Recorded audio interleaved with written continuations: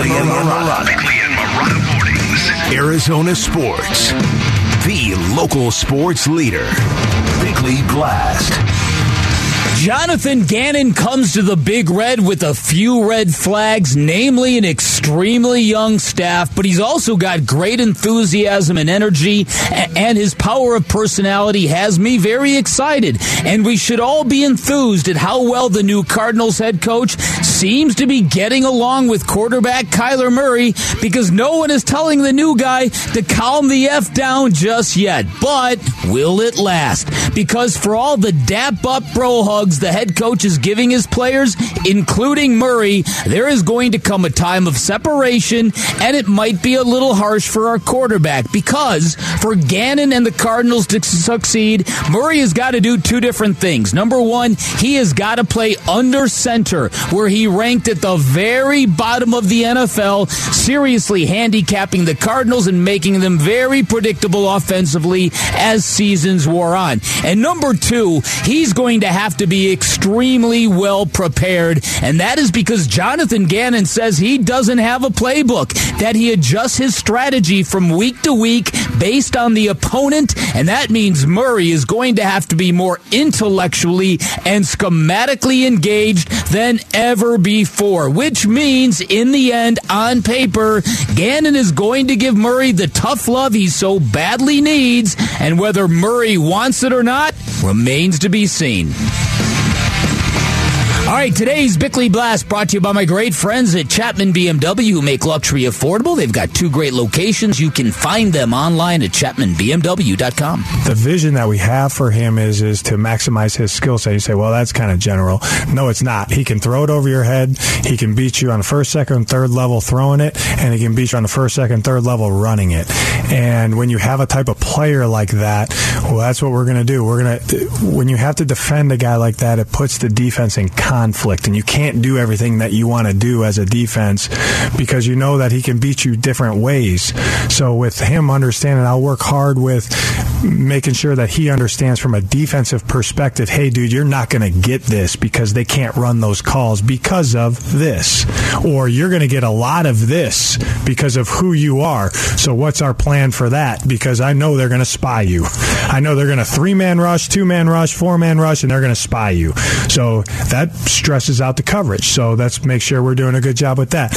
A lot of different things that we'll talk about as we get going, but he'll have a very, very clear understanding of how he needs to operate running the offense and what defenses are going to try to do to stop him. That is Jonathan Gannon, his first appearance on Big Red Rage last week after he was introduced as the Arizona Cardinals head coach, going into detail there about the vision for Kyler Murray.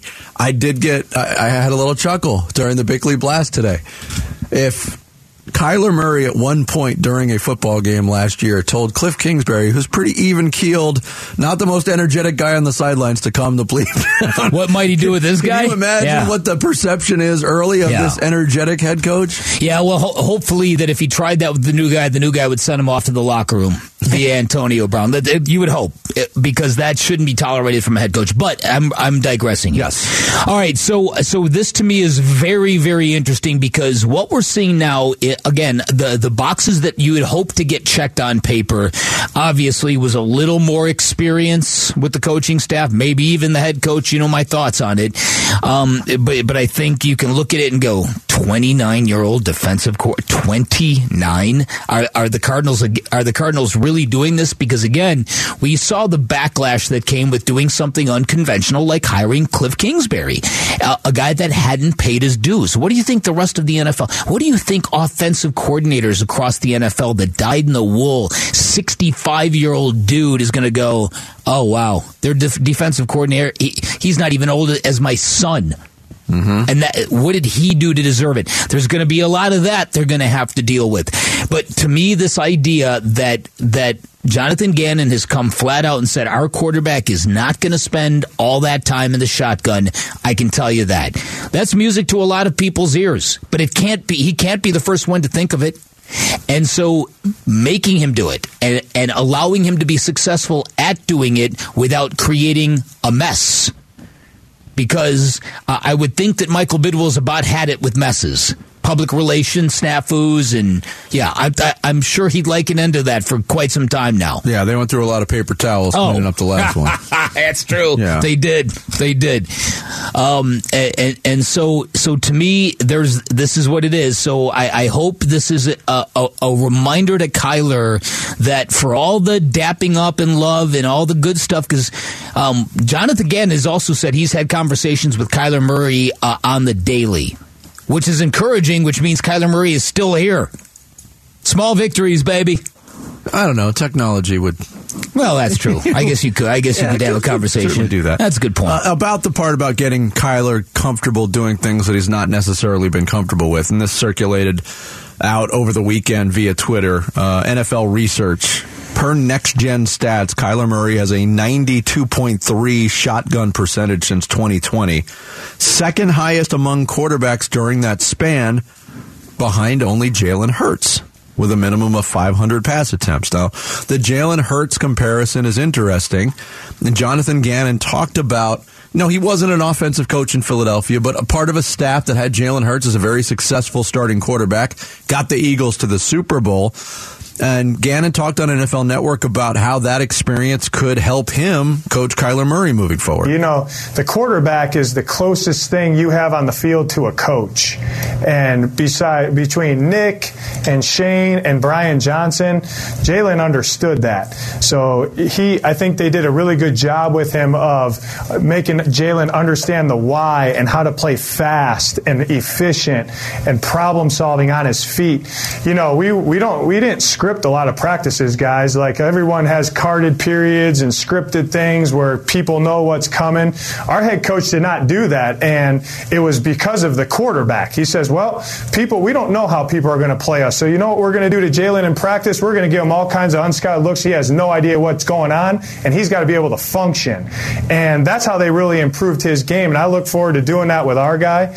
But, and just my viewpoint of how you have to defend him, what people are going to try to do to defend him the right way, he'll have a very specific vision of how teams are going to try to play him and what we can do to counterbalance that. Yeah, I like everything that Jonathan Gannon is saying in this whole process. And, you talked about it earlier in the show, hitting home runs in the press conference, hitting home runs with these greeting videos and being cordial with his new players. Those are, you term them layups. But when you go deeper into his vision, I'm just fascinated on how this vision will be put into practice for the Cardinals. Because, look, it sounds great. There's a lot of work to be done, and it's going to be a challenge. There's no doubt about it. I don't think there's anybody. The majority of people are not sold on Kyler Murray as a big money starting franchise championship winning quarterback right now. He's being paid like one, but can he get to that level? That's the question. And that's the big thing, because if you look at the New York Giants and what they're dealing with now with a guy like Daniel Jones, that could have been the Arizona Cardinals, right? You could have stretched that dude out. You could have gotten you could have not picked up his fifth-year option. Yes, and started going down that road with him. But did you hear what Daniel Jones is reportedly looking for? Right, $45 million a year. Right, I'll take Kyler at what he's getting. Right. Well, that's exactly right. So it's got to work. And so let's see him put all this into practice. The honeymoon's been very good. I think Jonathan Gannon has definitely been more impressive than not. Yes. You can text your thoughts to the FanDuel text line at 620-620 right now. Coming up next, we will turn our focus to the Arizona Diamondbacks as Newsmakers Week continues. Derrick Hall, president and CEO of the D-backs, joins us in studio next here on Bickley&Marotta Mornings. Arizona Sports, the local sports leader. Arizona Sports, the local sports leader. Newsmakers Week with Bickley&Marotta Mornings. The Arizona Diamondbacks. Newsmakers Week 2023 continues here on day one, and it's always a pleasure to have our next guest on the show, but it's a pleasure to have him in studio. I'm so glad we're back to face-to-face Newsmakers Weeks after what we did last year over the phone. But Derrick Hall, president and CEO of the Diamondbacks, joins us in studio. Derrick, good to see you. How are you? Vic, good to see you guys too. No, great. It is good to be back in studio, obviously, and I think our goal, all of us, all of your guests, is to come on to Newsmakers and not say something stupid to become a newsmaker. Right. And not become any right, exactly. Right. Well, let's see if you can buck that. Let's see what we can get out of you, Derrick. Let's see what we can get out of you, man. All right, so let's start here because I saw that Ken had a press conference just first time in a while he's done that, right? Yep. To kind of outline the vision of the season and where it's all going. We know that payroll disparity in baseball seems to be just a runaway train, if you will. Paint a picture for baseball fans what this year hopefully will look like. Yeah. I'm, first off, I'm really excited, and I'll never come out, as you know, and give my projection or expectations. I don't do that, but I'm really excited about this team. Over 30 years in the game, and there's some seasons where I'm more excited than others. Mm-hmm. This is one of those, and it's finally a normal spring. We both addressed the team yesterday, and we haven't done that in a while either because, you had 2 years of the pandemic, which was ridiculous, and then we had the lockout, which was ridiculous. Here we are now with a full spring and with fans feeling good. And I'm just telling you, from the responses and the notes that I'm getting from our fans, and yesterday was packed out there at Salt River Fields, there is a lot of hope for this team, and people are excited about the youth, the athleticism, and the way we finished last year. Yeah, and at the heart of that excitement, it's been pretty rare in Diamondbacks history to have a prospect as highly touted as Corbin Carroll. Yeah. A lot of people picking him for the National League Rookie of the Year. I know there's reports of maybe some talks of a long-term contract already being worked out with Corbin, but just can you talk about how important he is to this whole movement? He really is, and when you talk to the kid, you see why. He's just so impressive. He's so mature, and people who play with him just say, wait till you watch this guy. He's got so many different aspects of his game that are positives, whether it's his speed or his defense or his arm. I mean, he really is, like that five-tool player, and we saw flashes of it last year in less than 50 games, but he is important because he's going to be a fixture in our outfield for many years to come. And I would also say the other kids too. Look, I did not want to part from Varsho. Mm-hmm. I was a huge Varsho fan, and this kid had tremendous power, and he fit too. We just had an abundance of outfielders there with the depth, and when you have the surplus, you can make moves, and they were in high demand, all of them, Vince. Yes. But in fact, I told we have a really nice security guard during games down in our WOW lobby, and Bill asked me before the end of the season, he's like, I want to buy a jersey, and I want to be able to wear it for many years. Who do I put on it without you trading? I said, do Varsho, you're okay. Oh, no. He came up to me first day of spring yesterday and went, thanks, I've got that Varsho jersey. I said, I'll buy you a new one. You're doing a refund on that, dude. I know you. Right, but nonetheless, there's a lot of important pieces. I mean, people put pressure on our top of our rotation, and Zach Gallen, who's such a standout pitcher, or Ketel Marte bouncing back, Rojas, it's Walker, the year that he had.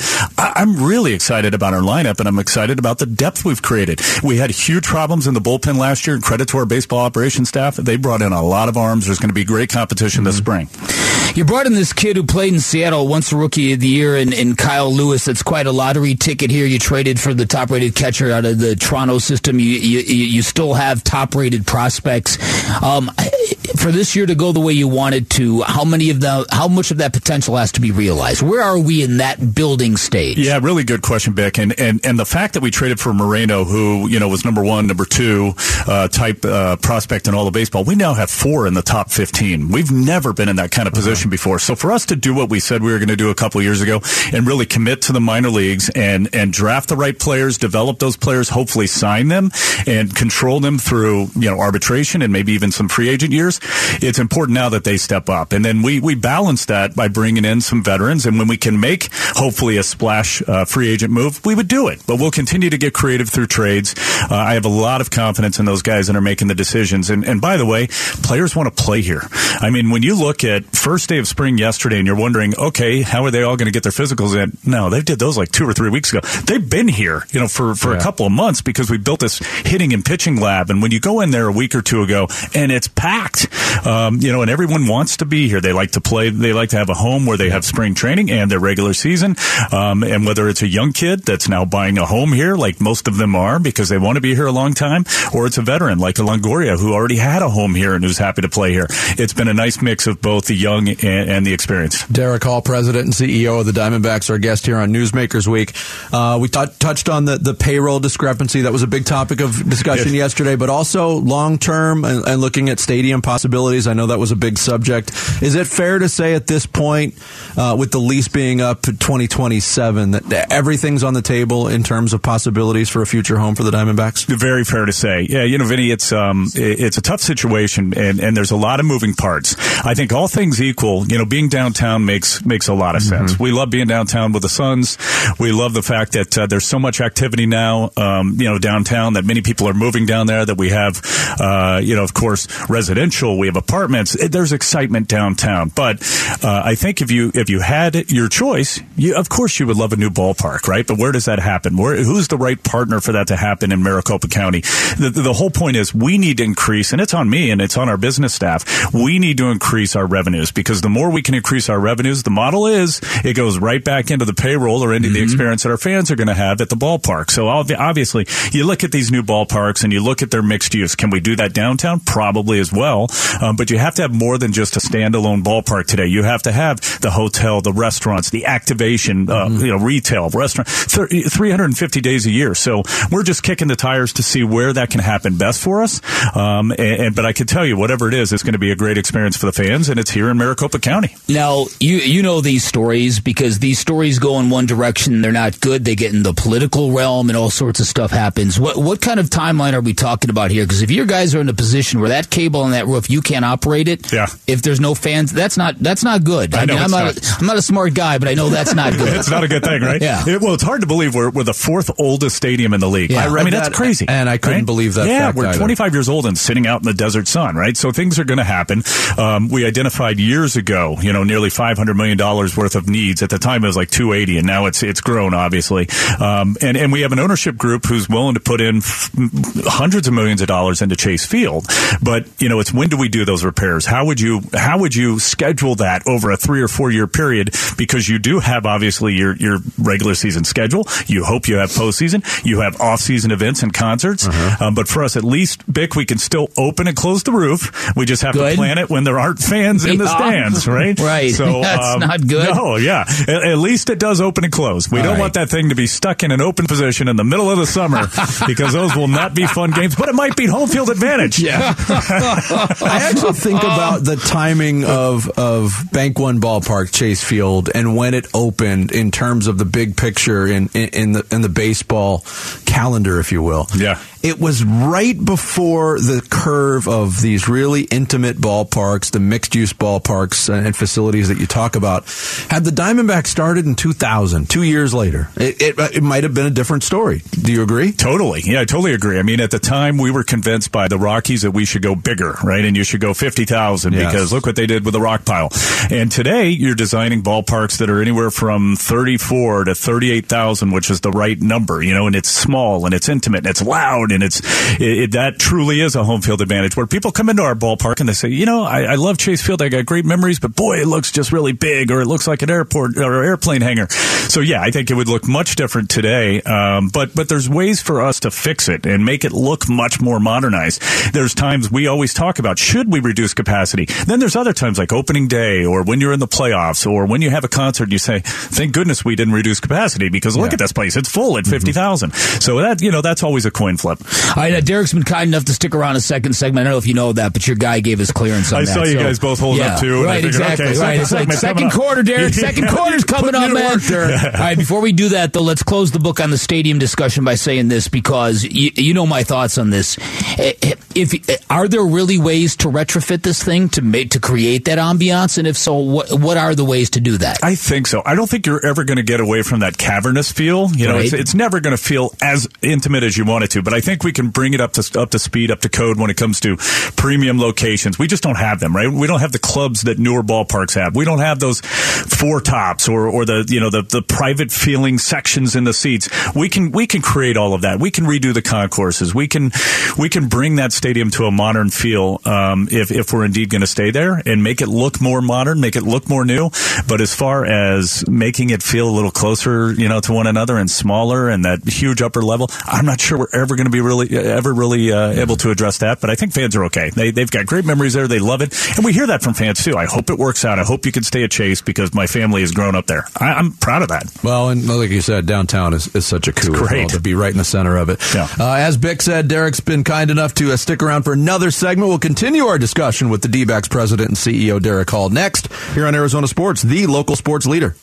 Arizona Sports, the local sports leader. Newsmakers Week with Bickley&Marotta mornings. The Arizona Diamondbacks.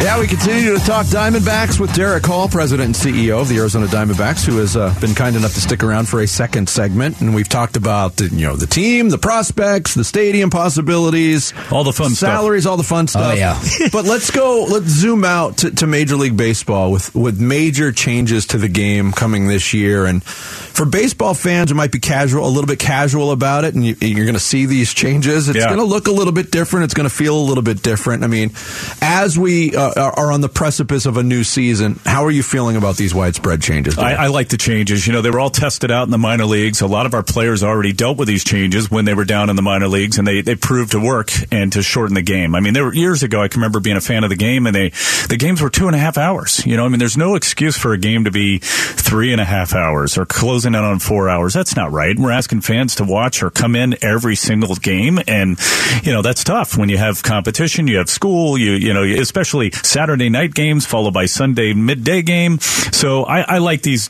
changes, and I think the fact that you're going to make the players a little bit more accountable too, and they're a part of it, right? Because now you do have the timer, and that clock it's real.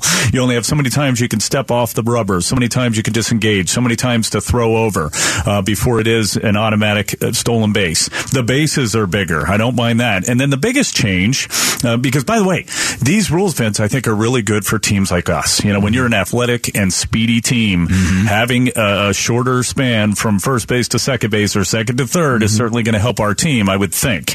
And in addition to that, the one change that people really aren't focused on is a balanced schedule. And that helps us, because now we're going to have more of those popular teams coming in here more frequently. To have the Red Sox come in for a weekend this year in May is fantastic. Yeah. And then we'll have the Yankees every other year. So though, you be careful what you wish for. You're not going to play the Dodgers. You're not going to play the Padres, the Giants as much as you normally would. Well, now you're going to be pplaying the Yankees every year. You're going to be playing, the Rays every year, the Guardians. So it does still get tough. And by the way, schedule, and I know I'm going into a rabbit hole, but if you look at our schedule, that first month, wow. I mean, we open up at L.A., then we go to San Diego, then we come back and we have L.A., and then we have Milwaukee, then we hit the road and we go to the Cardinals, then we come back and we have San Diego again, and Milwaukee is in the middle of that. It's a tough schedule that first month. So we've got to get out to a good start, and as long as we could play like we did last year at the end of last year, where we not only competed with those other teams, we beat those teams, and at the recent owners meetings that we had about a week and a half ago in Palm Beach, it was so cool to have so many different owners walk up to me, and so many of my counterparts, presidents, come up to me and go, man, we hated playing you guys. We do not like playing you guys, and at the end of the year, we didn't want to see you. That's good. I want to be that team. We want to be quiet about it, but I want to be that team that nobody likes to play.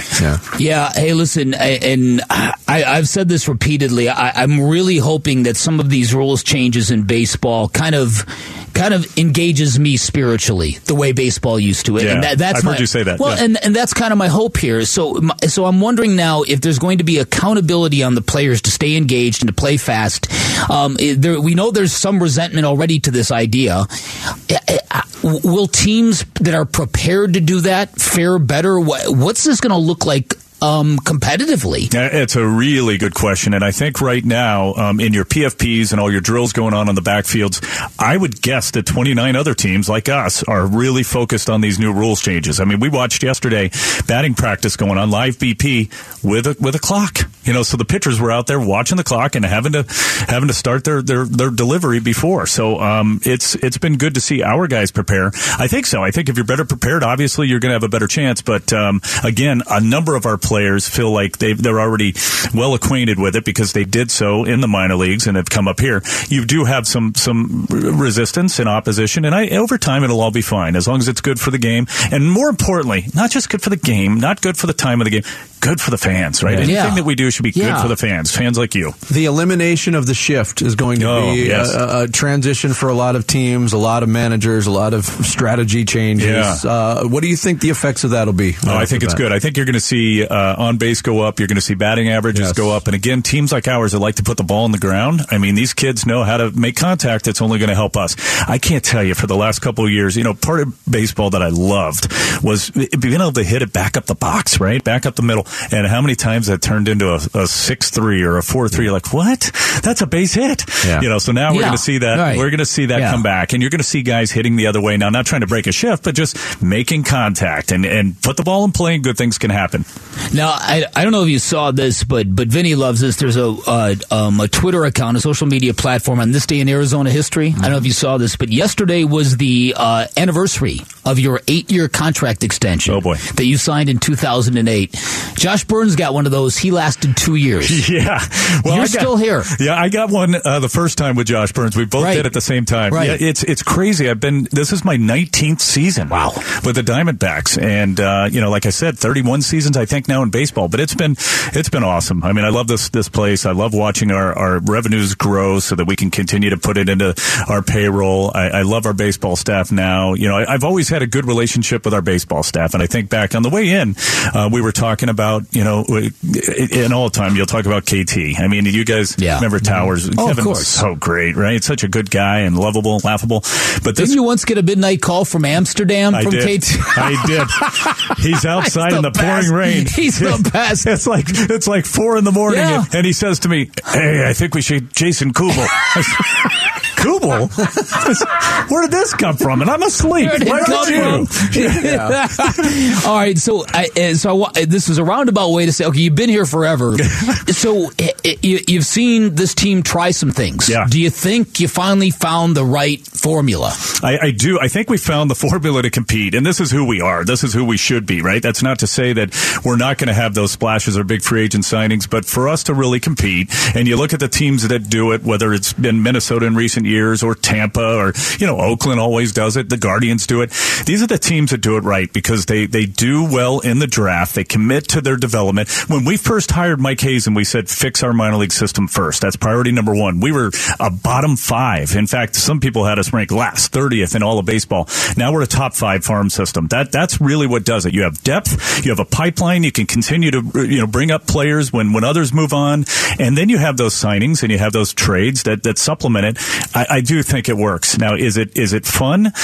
Having a payroll anywhere from 120 to 140, having to compete with payrolls that are 200 and 250? No, it's not. But you can't worry about their payrolls.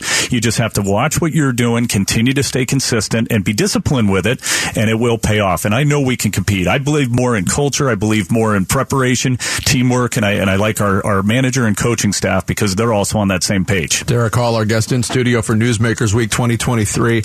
On the broadcasting front, obviously there's some uncertainty with Diamond Sports, who owns the Bally Sports Regional Network. All right, it's been a great interview. I'll see you guys. I was waiting for him to drop that question. Thanks.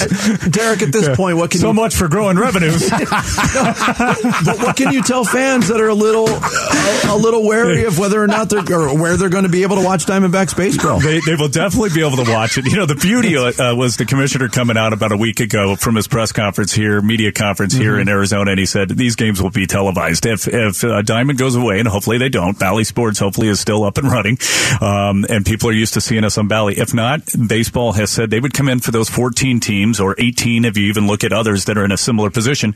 They would produce the games and make sure they're on. My guess is, from what I heard, it would be on MLB Network. So people will still have a chance to watch these games, and of course, you can always listen to our flagship right here. Yeah. Right here. Well done. Yes. Lead me into my last question. The announcement yesterday that this will be the final year for the governor. Yeah, it's sad. I mean, Greg Schulte is he's a fixture in our building. He's been here since day one. He's our only broadcaster that's been here since day one. Greg is, he's Arizona baseball, and I love hearing his voice. We have so many fans that in the stands will listen to Arizona sports so that they can hear Greg each and every night. I've told him for years, he not only does he belong, he will be in the broadcast wing of the Hall of Fame, and I hope it happens very soon so he can enjoy it because he deserves deserves it, and he's the epitome of longevity, professionalism, and entertainment. And fans get an opportunity to celebrate him one last season with the governor. Yeah. Derrick, thanks so much for coming in, spending some extra time with us. We appreciate it. Thank you. Thanks for having us. Yes. And best of luck this season. I'm sure we'll be talking to you again. Oh, yeah, every week. Yeah. That's right. Derrick Hall, President and CEO of the Arizona Diamondbacks, our guest as Newsmakers Week continues here on Arizona Sports, the local sports leader. Arizona Sports, the local sports leader. Bickley&Marotta Mornings. Gannon was in Minnesota with both of those guys before he went to Indianapolis, before he was the cornerback coach for the Colts. Jonathan Gannon was on that Vikings staff as an assistant DB's coach, I believe, for a little while. So that's how all of that gets connected. So I think that you'll see an offense that shares a lot of DNA with what the Vikings were under Stefanski when he was there, and then what the Browns look like now. So run game, under center play action, all that kind of stuff as the bones of what they want to be on that side of the ball. I think it's interesting. I think that in conversation with Drew and what I've heard about him, he got interviewed to be the Raiders offensive coordinator last year. So I think this was eventually coming for him as a young coach in the league, and this looks like it'll be the opportunity. Robert Mays from the Athletic Football Show, kind of previewing what an offense could look like with Jonathan Gannon as the head coach and Drew Petzing. That's before Petzing was officially hired as the offensive coordinator. But here we are. Yeah. He's in place. Nick Rawlis, 29 years old, defensive coordinator. We talked about this early in the show. The average age now of head coach and the both coordinators on offense and defense, 34.7. The youngest trio by far in the NFL. And again, so going to the Nick Rawlis point, 29 years old. The second youngest defensive coordinator in the league is Mike McDonald from Baltimore at age 35. So a 6-year difference. And you wonder how much of this is, prodigy status, or how much of it is just familiarity that Jonathan Gannon had with one of his position coaches in Philadelphia. The process of staff construction is much different this time around than it was when Cliff Kingsbury was hired. Because as we remember and as we know, that staff construction was very much a Steve Keim production because Cliff Kingsbury came into the league with a lack of NFL contact. And very outwardly kept saying, I'm going to defer to Steve, I'm going to defer to Steve, I'm going to defer to Steve. Well, and there was a lot of deferring going on from a head coach. That was part of the issue in Arizona. Well, and I saw a lot of reaction along these lines over the weekend, Bick, when this news happened. But what a lot of Cardinals fans wanted after the flame out of Cliff Kingsbury in year 4 was for Michael Bidwill to hire from the outside for a general manager, hire from the outside for a head coach, and then empower that head coach to put together his staff with very little interference. And if you were looking for those things, that has happened. What the results look like, I think 2023 is going to be a very challenging year for the Arizona Cardinals, but at least that what was outlined has actually come to fruition to this point with he's hiring. Yeah, and what I think is going to happen is I think that the power of Jonathan Gannon's personality is going to carry this team through training camp and up until the beginning of next season. So I do think there's going to be a prolonged honeymoon because everybody Jonathan Gannon seems to be coming in contact with is walking away going, oh, that's an interesting dude. I can see why he's an up-and-comer. If you haven't read the Albert Breer piece on SI.com, folks, go out and read that today. It's going to give you a real interesting look at how different this guy is. And I clipped this paragraph to show you how interesting this is, to kind of show you that as a head coach, Jonathan Gannon doesn't believe in the conventional things that a lot of people believe in. Like you have to have history calling plays to be a coordinator. He doesn't believe that quite clearly with who he hired, and it didn't apply to him when Nick Sirianni hired him. And so the unconventional method path it points out that so Bobby Petrino brought Jonathan Gannon to the NFL in 2007. It didn't go well. Gannon wanted to stay in the league. Rams GM Billy Devaney, who had been with him in Atlanta, took him to the Rams in 2009 where he met Josh McDaniels. Then he hooked on with Mike Munchak in Tennessee. Then he hooked up with Mike Zimmer. And so he's just kind of bounced around people. He's not been in one system for X amount of years and then just dropped off the tree like a ripe apple. So everything about Jonathan Gannon is like, there's different ways to do this, folks. I'm proof.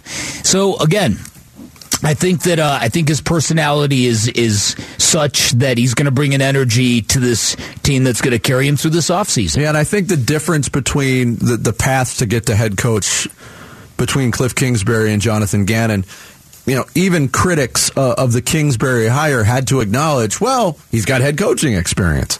It's at his alma mater at Texas Tech, but he led that program for quite some time and had marginal success.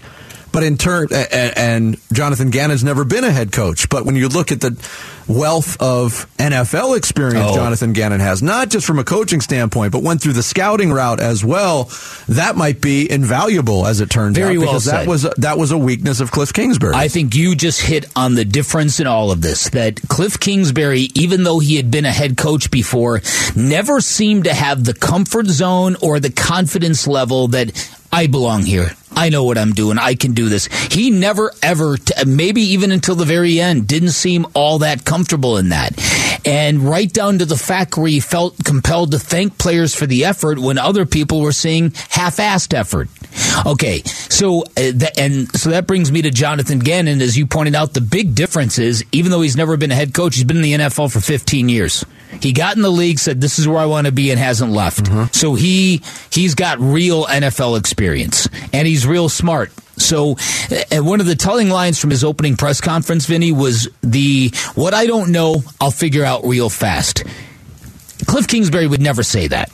It takes somebody almost arrogant to say something like that. And that's good. You need that in a coach. Like I said, you got to be fully convicted to do these jobs. To get people to go, I'm following you, man. Where are we going? Going through that forest there? Okay, I'm cool.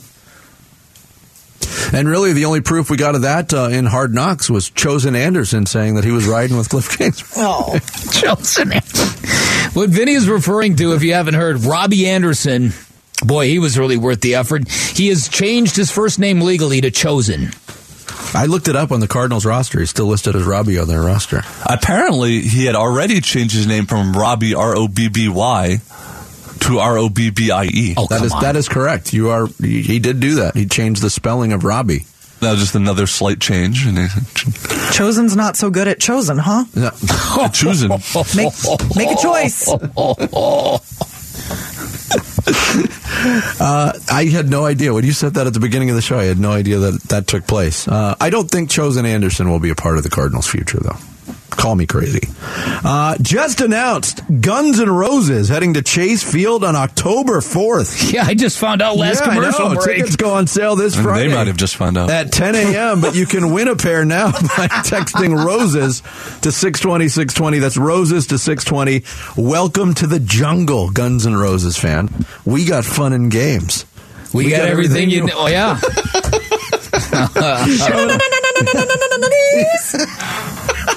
Well done, Sarah. Thank you. Coming up next, we continue Newsmakers Week 2023, and our focus shifts to the ice. The Arizona Coyotes general manager, Bill Armstrong, joined us next here on Bickley and Marotta Mornings. Arizona Sports, the local sports leader.